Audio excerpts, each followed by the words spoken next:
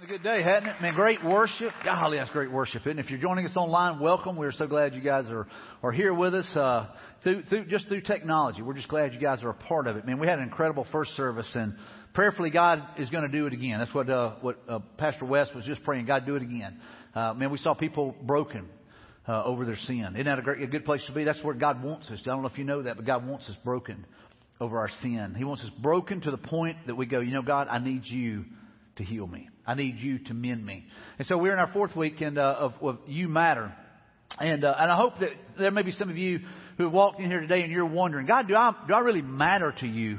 Because I'm going through a lot. I had a lady tell me in the first service before it started, we walked up and I just said, hey, how are you doing? And she just started telling me some of the things that were going on in her life. And I was like, man, you know, she has hit the gamut. I mean, it's just a lot of stuff going on in her life. And she, I could tell she was overwhelmed. It was like too much. And maybe there may be some of you here, maybe some of you watching online that you go, man, that's me. I feel like I've got too much on me. I've got too much going on. I feel overwhelmed. I feel just literally like I need some help.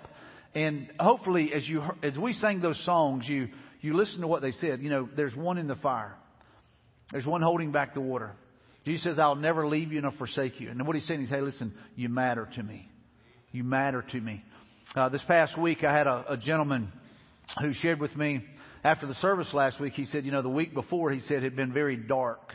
And he said, you know, just to be honest, he said, I was suicidal all week. He said, he said, wasn't even planning on coming to church. He said, when I walked in, he said, and I heard when you said, you matter, it's just like God shook me. He said, you matter. You matter to me. And if maybe there's somebody watching online, maybe somebody's been battling dark thoughts all week, and you just need to know, you know what? God loves you, and you matter. You matter to Him. He has a plan and a purpose for your life. He wants to do great things in you and through you. He wants to heal you. He wants to even heal your mind. And so I hope and I pray that today as we unpack some of this, you're going to see, you know what? I do matter to God. Because it's real easy to look at the things around us. And if we get too focused on the storms around us and too focused on the things going on around us, we can begin to wonder, hey, do I matter? Does God really matter? I think about the disciples in the boat whenever they woke Him. They were like, God, does it matter that we're going to drown? You know, I mean, Jesus, do you care that we're going to drown? And He gets up and He calms the storm. Because they do matter. We matter. You matter. And so a couple of things we need to look at today. And this is how I know that I matter to God. You know, we talked about that you matter, but I want you to know that you matter.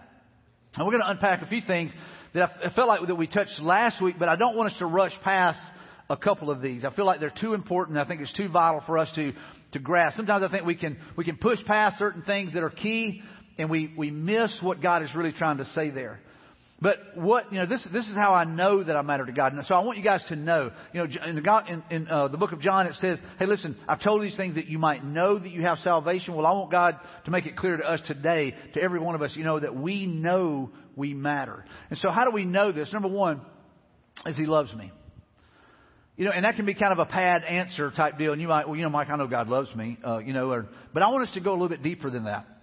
Because a lot of us would go, you know what, I believe that God loves me, but I believe that Jesus loves me, but, and we have all these things going on in our life, and we begin to really question, does God really love me? And if I don't believe He loves me, then I begin to wonder, do I really matter to Him? And so we begin to ask, you know, God, you know, what's going on here? You know, and so I want you guys to kind of stop for a second and just think about how much God loves you. I want you to think about how much He loves you and wants a relationship with you. He wants to be able to talk to you every day. He wants to be able to spend time with you. He looks for opportunities to bless you. And so for many of us, we kind of run past the fact that God loves us and wants a relationship with us, and we get focused on other things. And so I don't want us to run past this. And we used this passage last week, but I feel like we just need to unpack it a little bit more. But it says, for this is how God loved the world. He gave His one and only Son so that everyone who believes in Him will not perish but have eternal life. And so most of us know that passage, right? I mean, we've heard it, we've seen it, we've heard it before, and it can become so commonplace that we don't feel the impact anymore.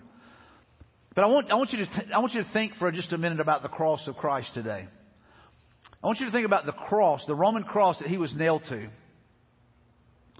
And maybe even think back to just the lead up to that. You know, here Jesus was, He was teaching, He was healing people, He was feeding people. Man, He was changing lives. He was preaching about the kingdom of God.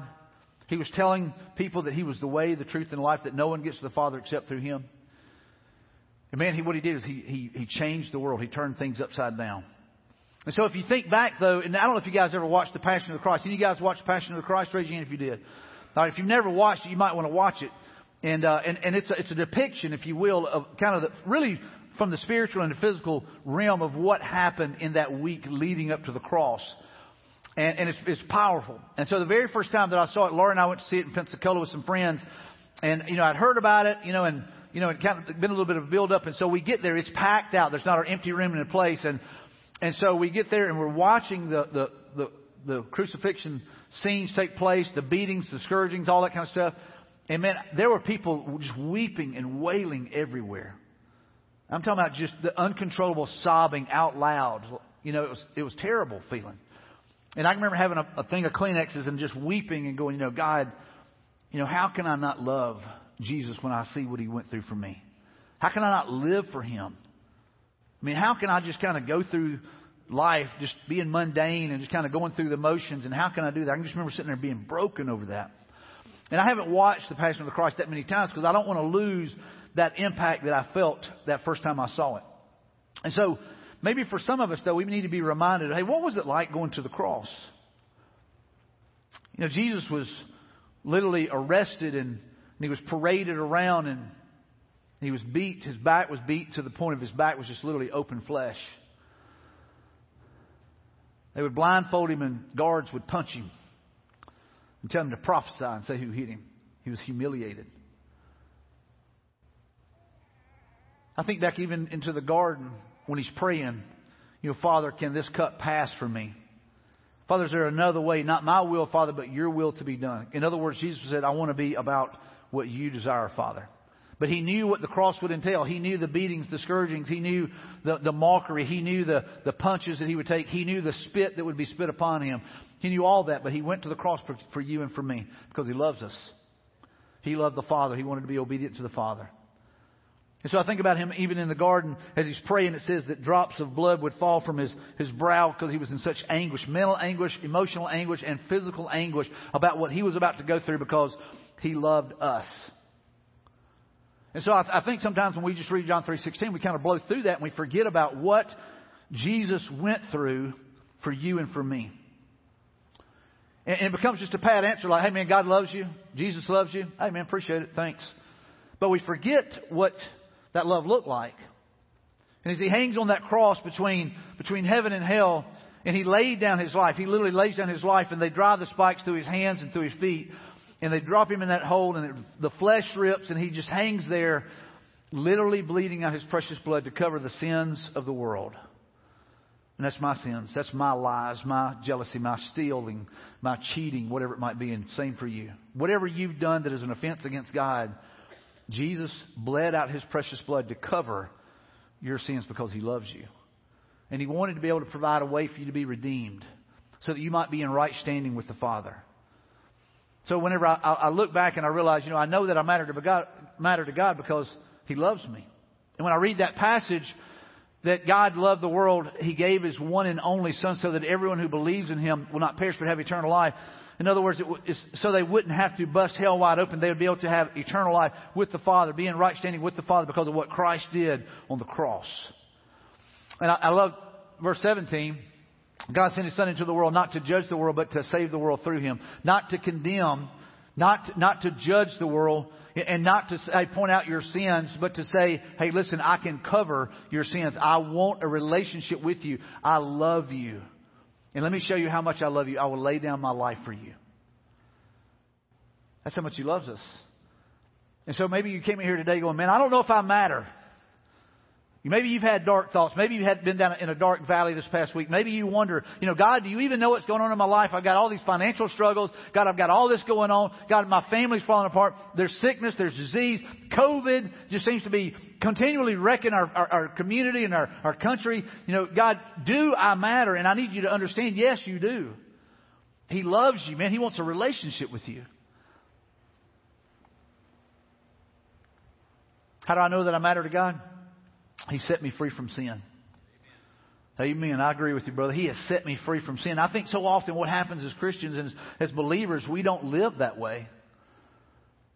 We believe what Scripture says, we claim, but yet we still live in bondage. We still live as captives. We still live as prisoners, even though Jesus has died to set us free. And so for me, when I look back at that, I go, He has set me free from sin. So number one, I would say for any of us that if we've been captive, if we've been maybe in bondage, and someone sets you free, you would go, you know what? I matter to them. Wouldn't you agree with that? You know, hey man, if I'm in bondage and someone says they put their life on the line, they put their life on the line to rescue me, they put their life on the line to get me free, then I would go, you know what? I matter to them. I think about our military families where, you know, it's always, hey, no one left behind. They put their life on the line to go get someone. And so we know, you know what, we matter to them. And so I think it's important for us to remember that, you know, Jesus has set me free. I mean, He has provided the way for me to live in freedom. Not that I have to live in bondage to sin. Not that I have to bow down to sin. There's going to be temptations that are going to come. God He's going to provide a way out of that temptation. He is going to do everything He can to, number one, keep you from being in that situation, but He will provide a way out. Temptations are going to come. That's part of it. And the more that we see God's grace, and the more that we understand, you know, His mercies, we're able to just kind of get our mind around the fact that, you know what, God will provide a way out. I was sharing with a lady who was having a tough time earlier this past week. You know, like I tell you, you know, Satan always tries to attack our mind. I woke up this morning again with him telling me all these lies. And so what I have done all week long is I've just said, hey, God, your grace is sufficient for me. God, your grace is sufficient for me. And every time I say that, and every time I would speak that, it was almost like God would just take an eraser, and whatever I was focused on that was not God, it was like God would just erase it. God, your grace is sufficient for me. God, you are enough.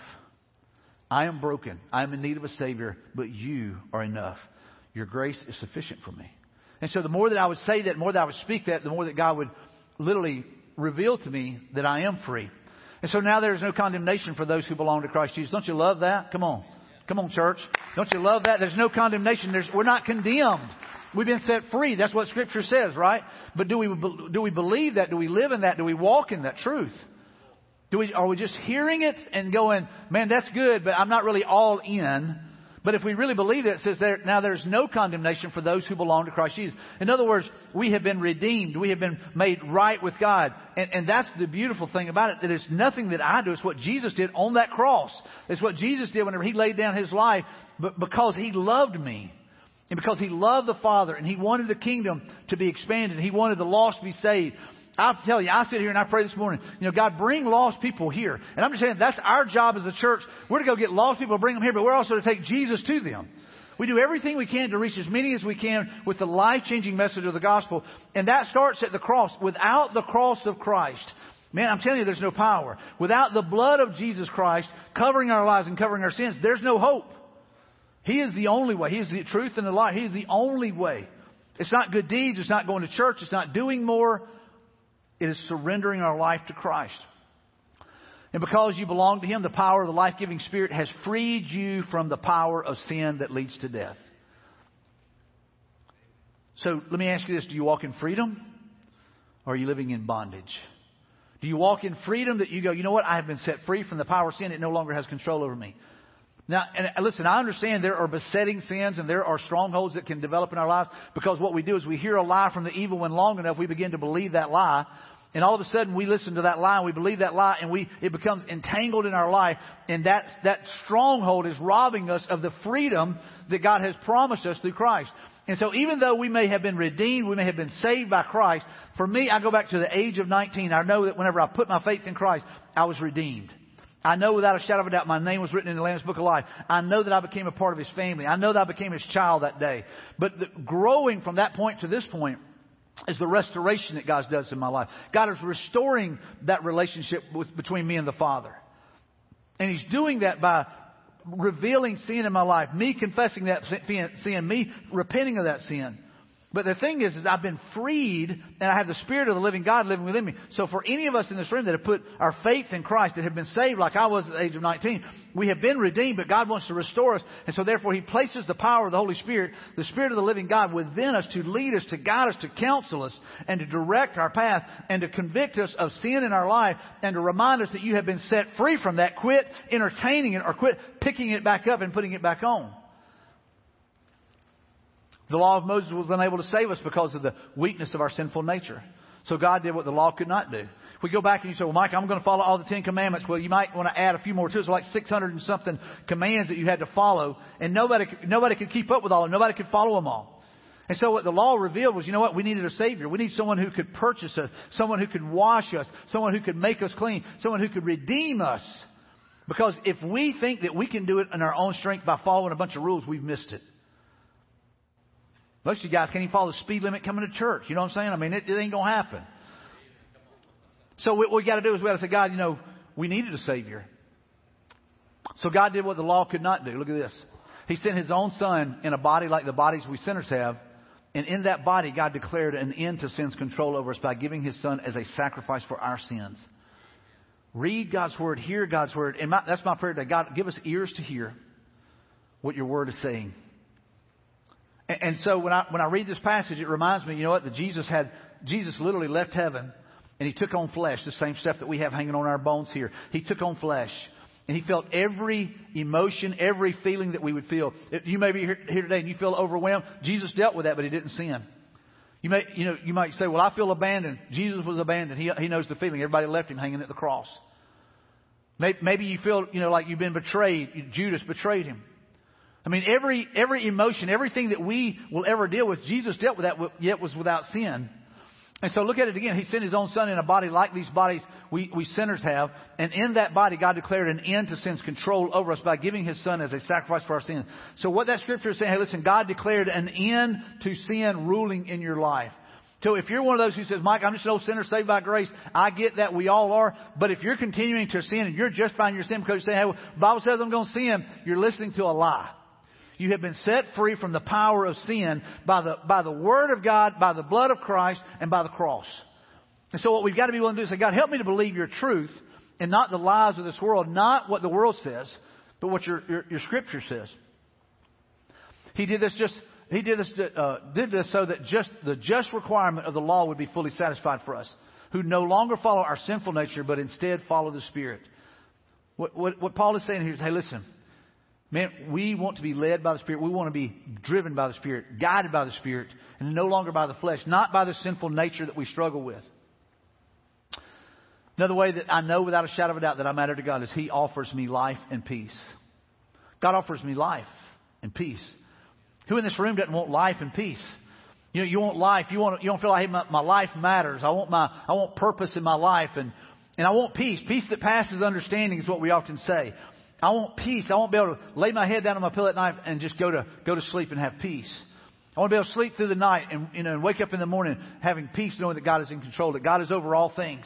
And so God offers that to me, and He offers that to you. He said, hey, listen, you can have life and you can have eternal life. Jesus said, I offer you life and I offer you abundant life. That whenever we're walking through this world, and there's plenty of storms that will blow into this world, and there's plenty of things that will happen in this world, and we can kind of go through life focused on those things, and we will not have peace.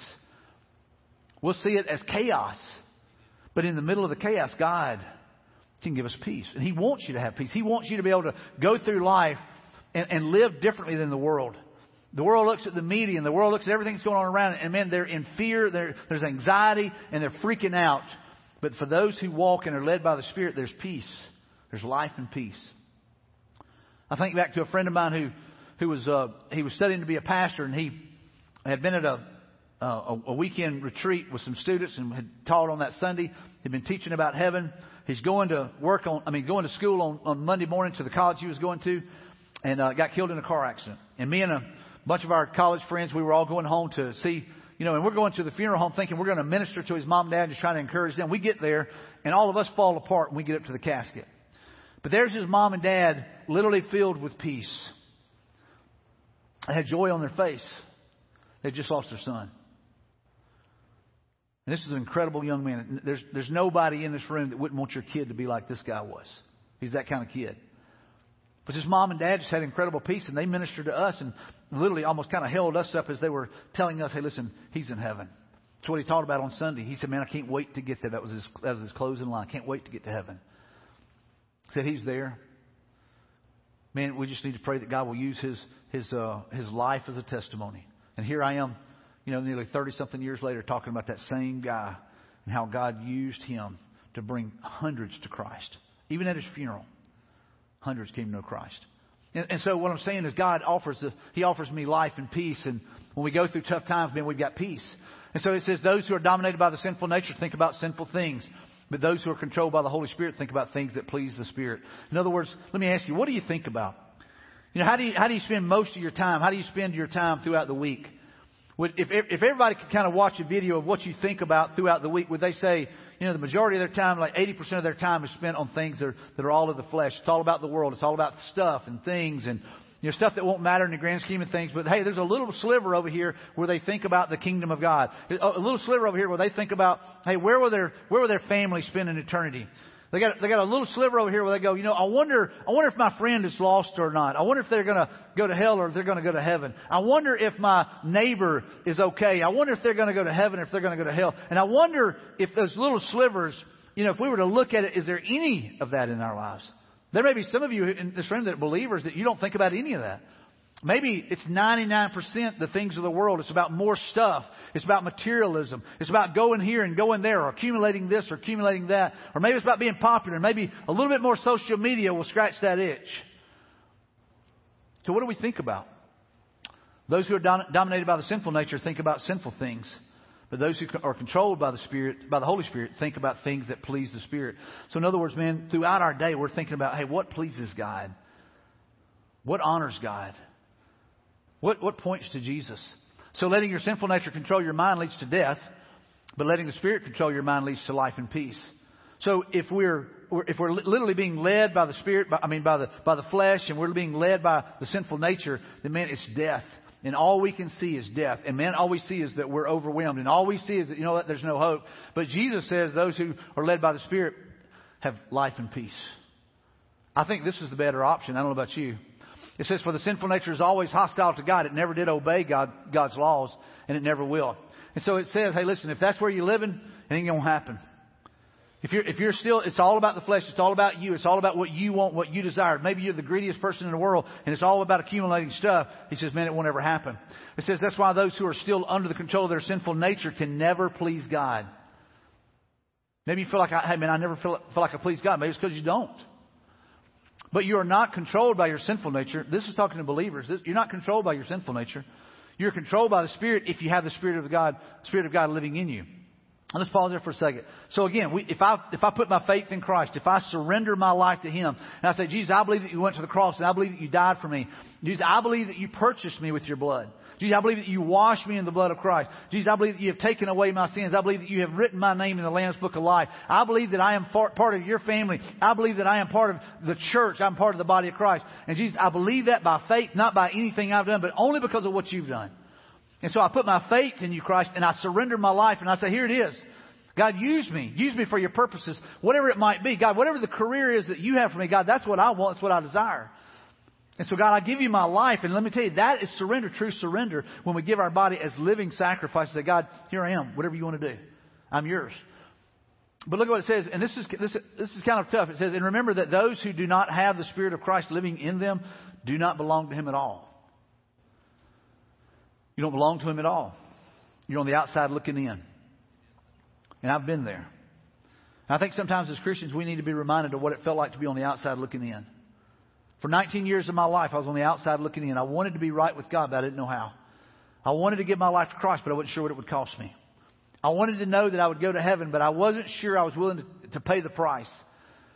And I thought it was something that I was going to have to do.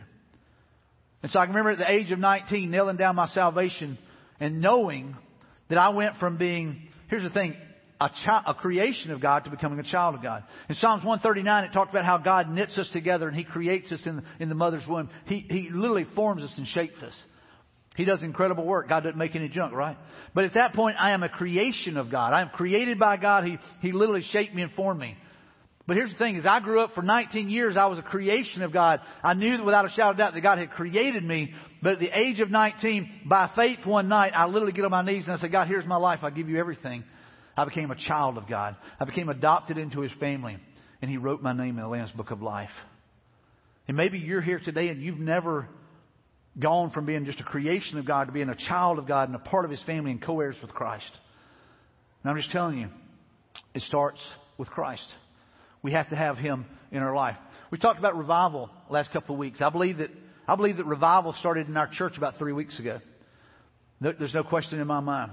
And I said this, we often pray for revival, and that's, you hear the churches and you hear people say, we need revival in America. We need revival in our communities. We need revival in our churches. I totally agree with that. But too often we just kind of keep putting it off like, hopefully it's going to happen. Hopefully that's going to happen one day. But I believe that it started in the hearts of our people. When we have that many people, bring cards, say, man, I'm willing to serve wherever. Last Sunday I had a lady who sent me an email after the service. She said, hey, I just want you to know, when I walked in the door, I felt God's presence and God began to deal with me about sin in my life. And she said, whether you had given an invitation to come to the altar or not, I had to go. She goes, I had to respond. I had to move towards God because this was killing me. It was a burden that I was carrying around. And it was starting to isolate me, and I just had to give it to God. That's repentance. That's brokenness over sin. And she said, I believe, and I'm in total agreement, that revival has started in our church. And so let me just say again, it has to be personal. That revival has to start right here and just say, God, I give you everything. God, I want revival to begin in me. And it takes every one of you going, God, let it start here. God, let it start right here. I want to be the spark that begins the fire, that begins to set this whole place on fire around here with evangelism, to where people are coming to know Christ, where souls are being saved, where lives are being changed, where marriages are being restored, where kids are coming home. The prodigal son is coming home. God, I want to be that fire. I want to be that spark if need be.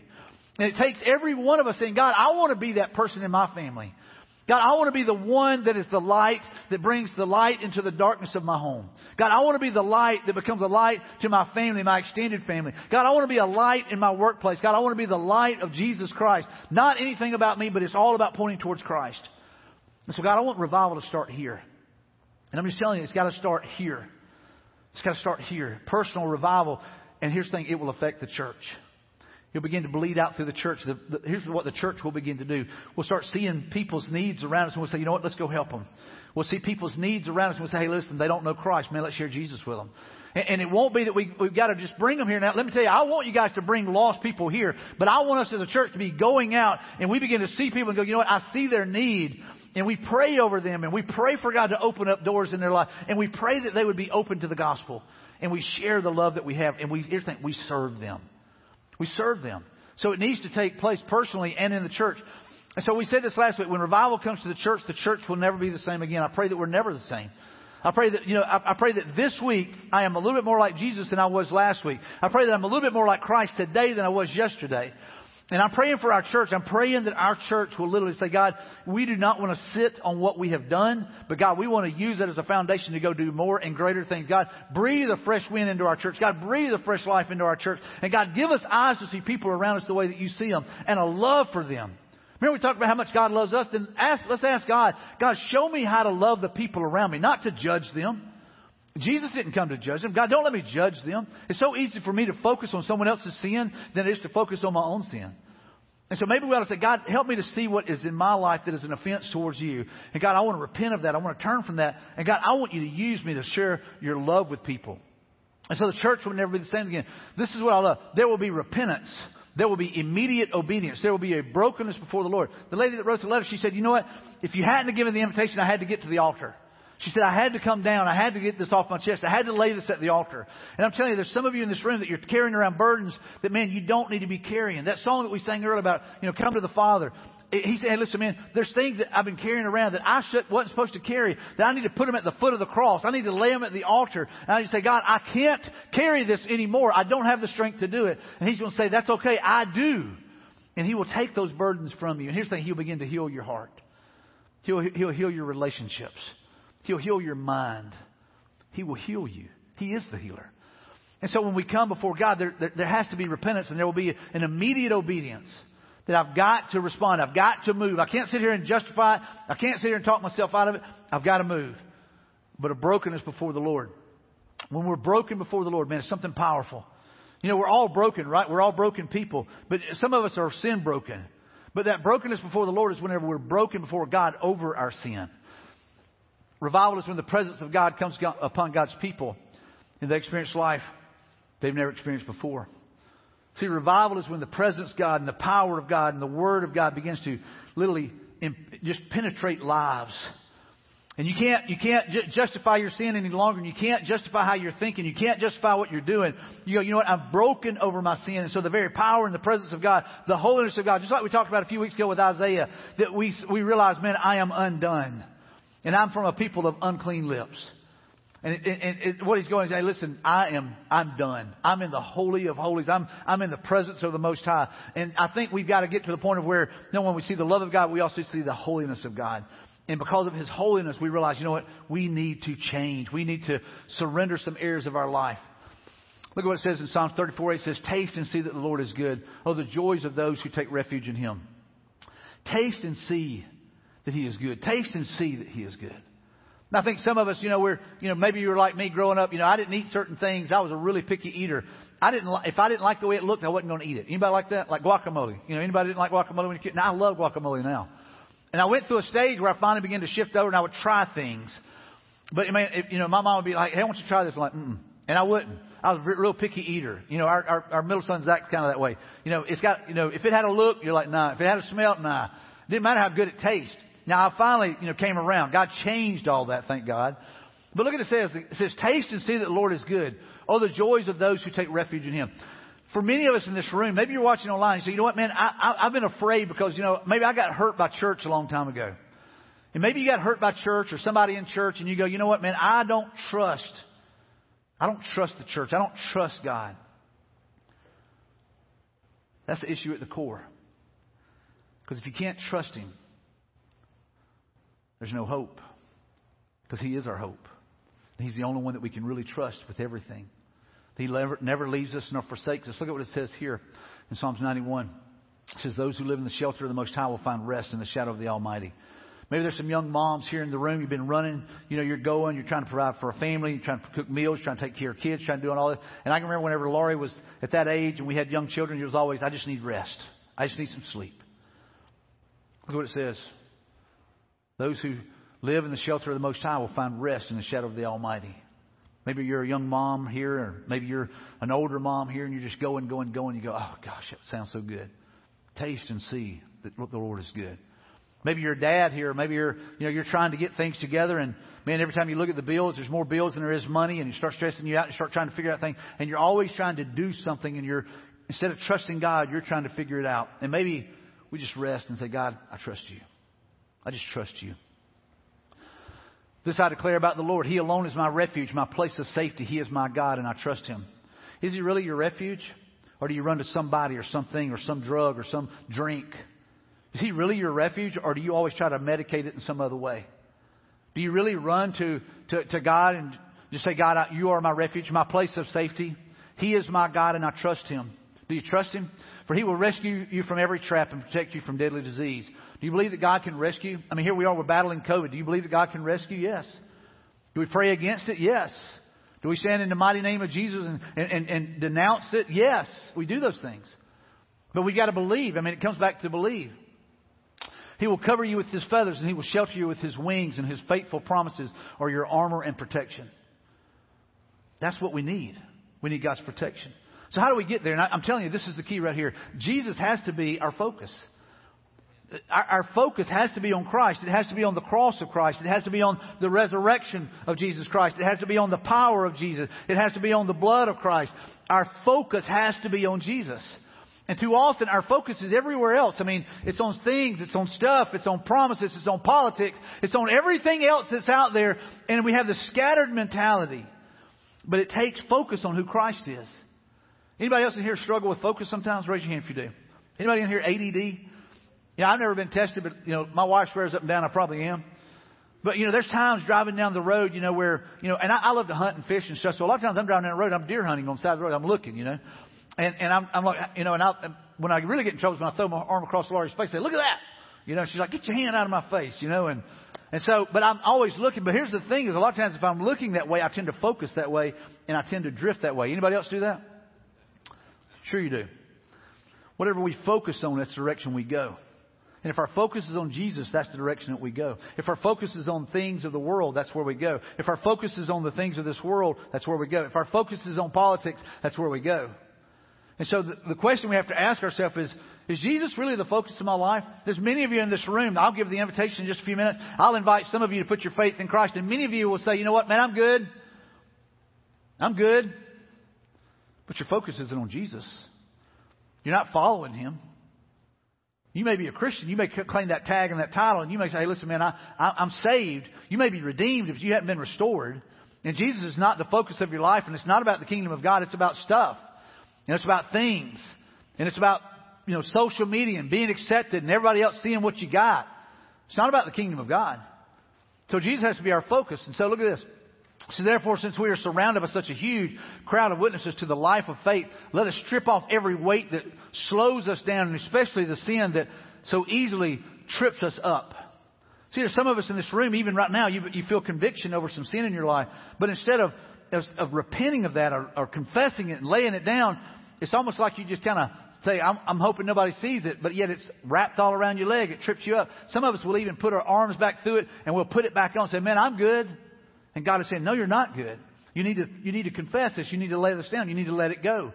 But it says to strip it off.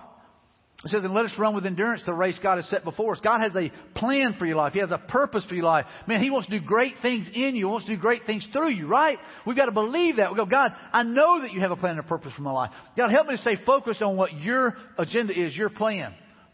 We do this by keeping our eyes on who? On Jesus, right? By focusing on Jesus, the champion who initiates and perfects our faith.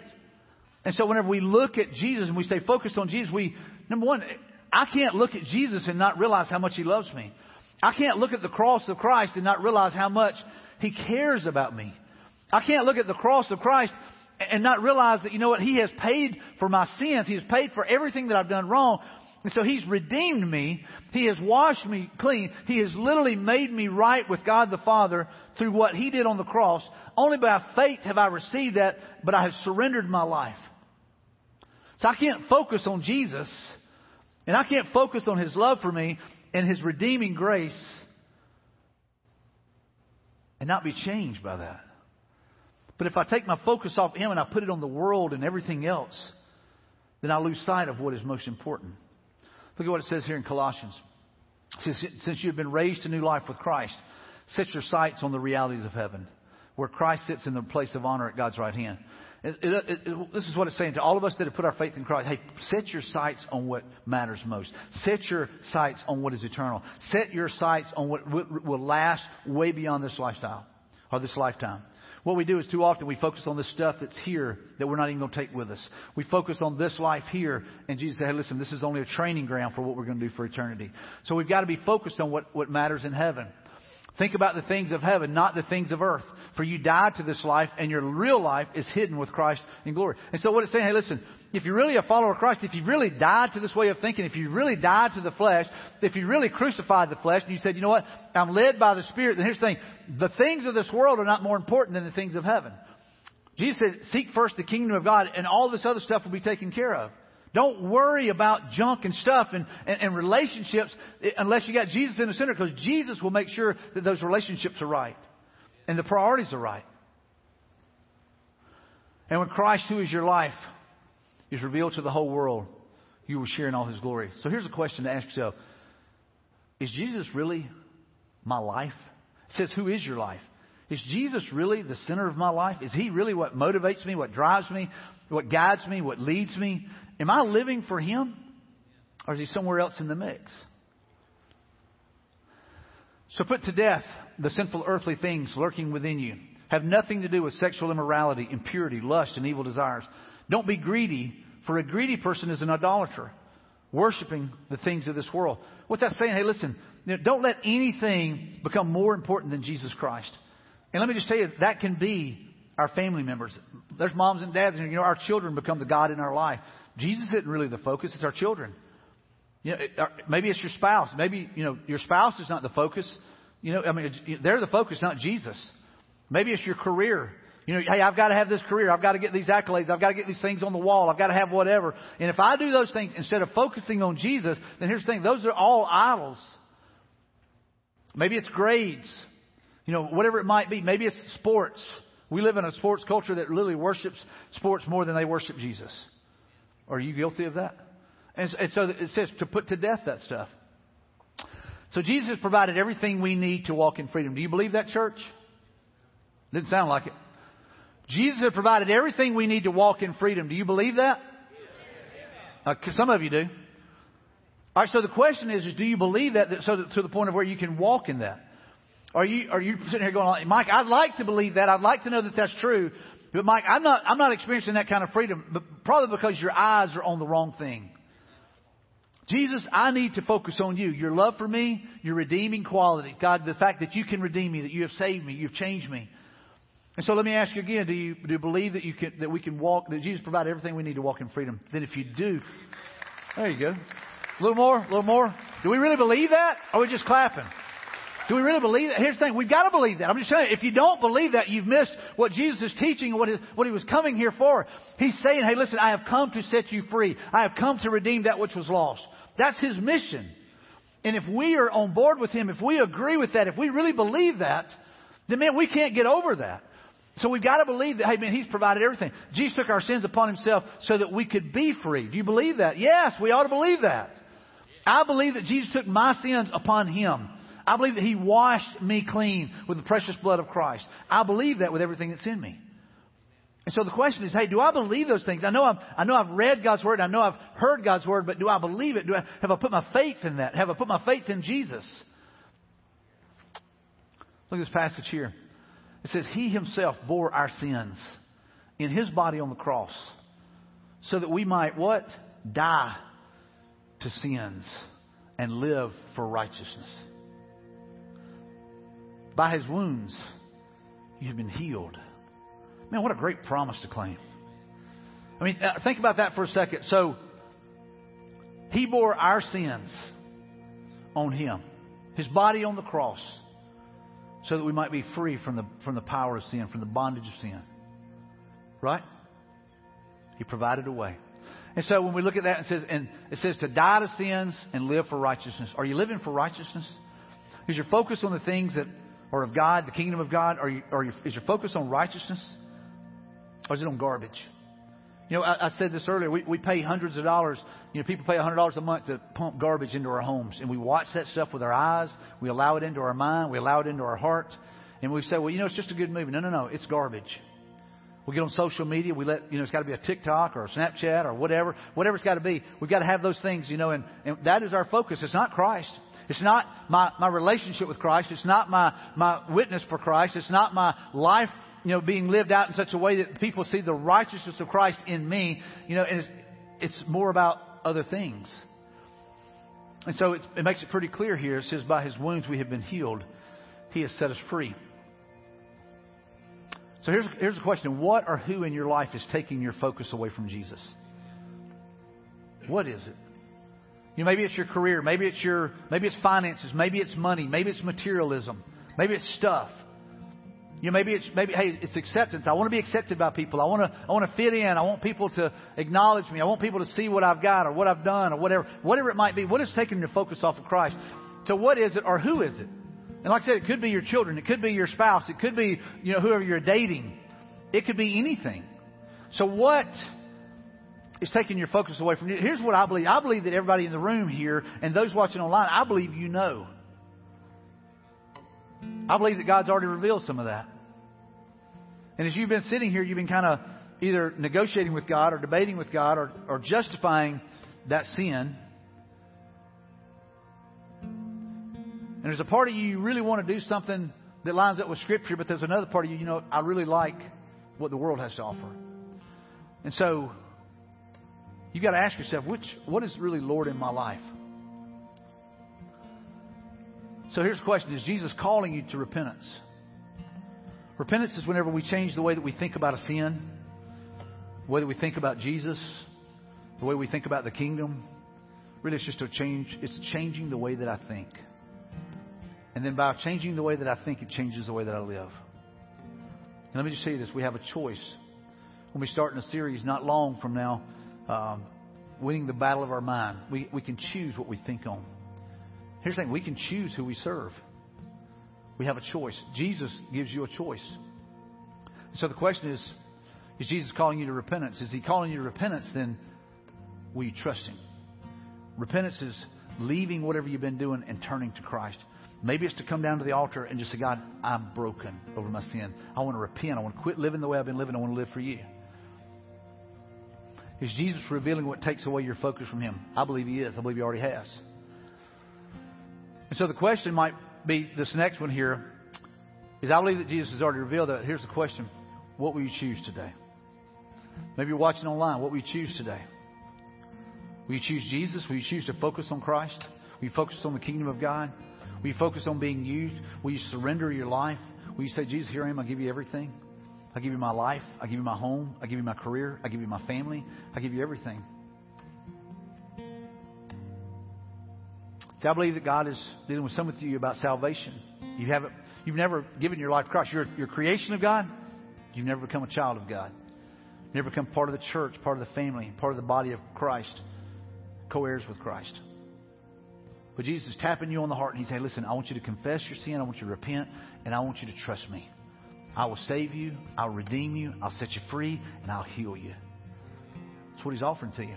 But here's the other thing. I would say there's a lot of believers in this room that have bought the lies of the world. And they are not walking in freedom. And there may be some of you today that you need to just go to the altar and you say, God, I want to walk in freedom.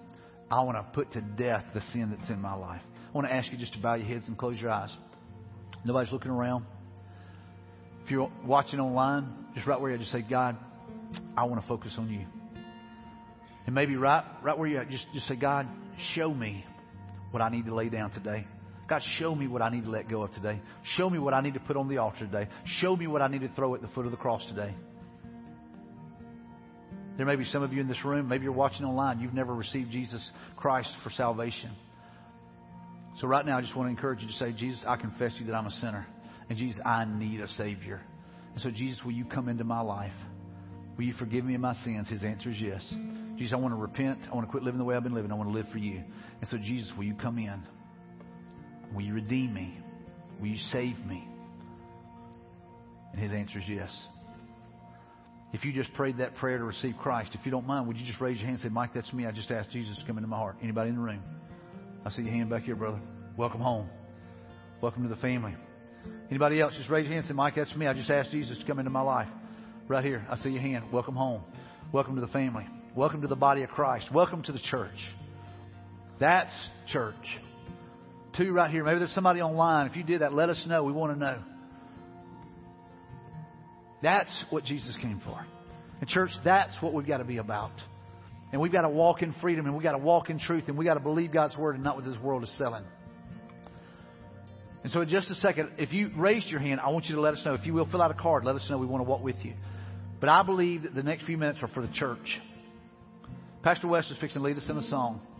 I'm going to ask you to stand. I want to give you an opportunity to just go to the altar.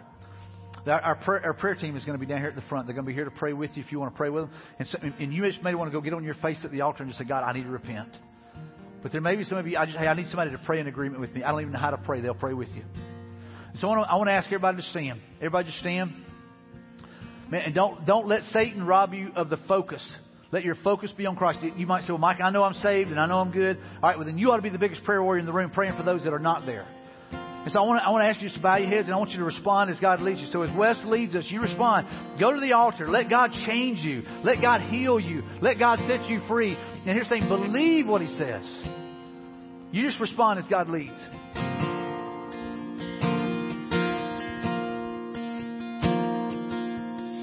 You give life. You are love. You bring light to the dark.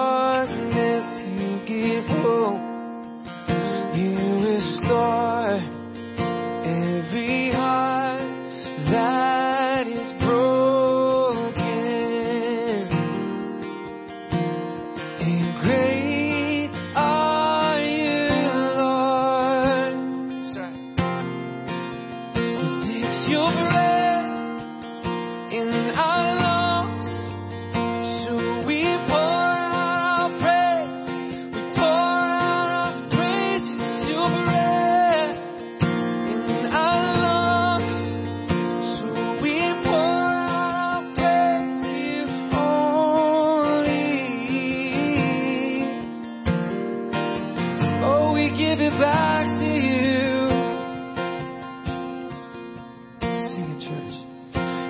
give life. You are love. You bring light to the darkness. You restore every heart that is broken. Don't miss the opportunity, church. Respond. Don't miss the opportunity.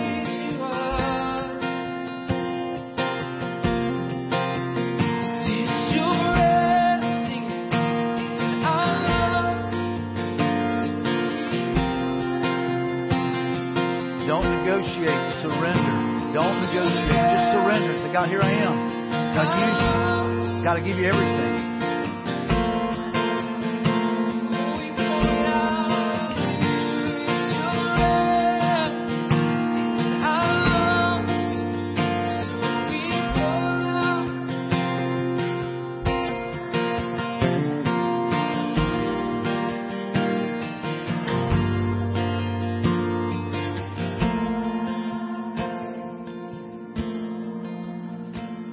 Father, we thank you for how much you love us.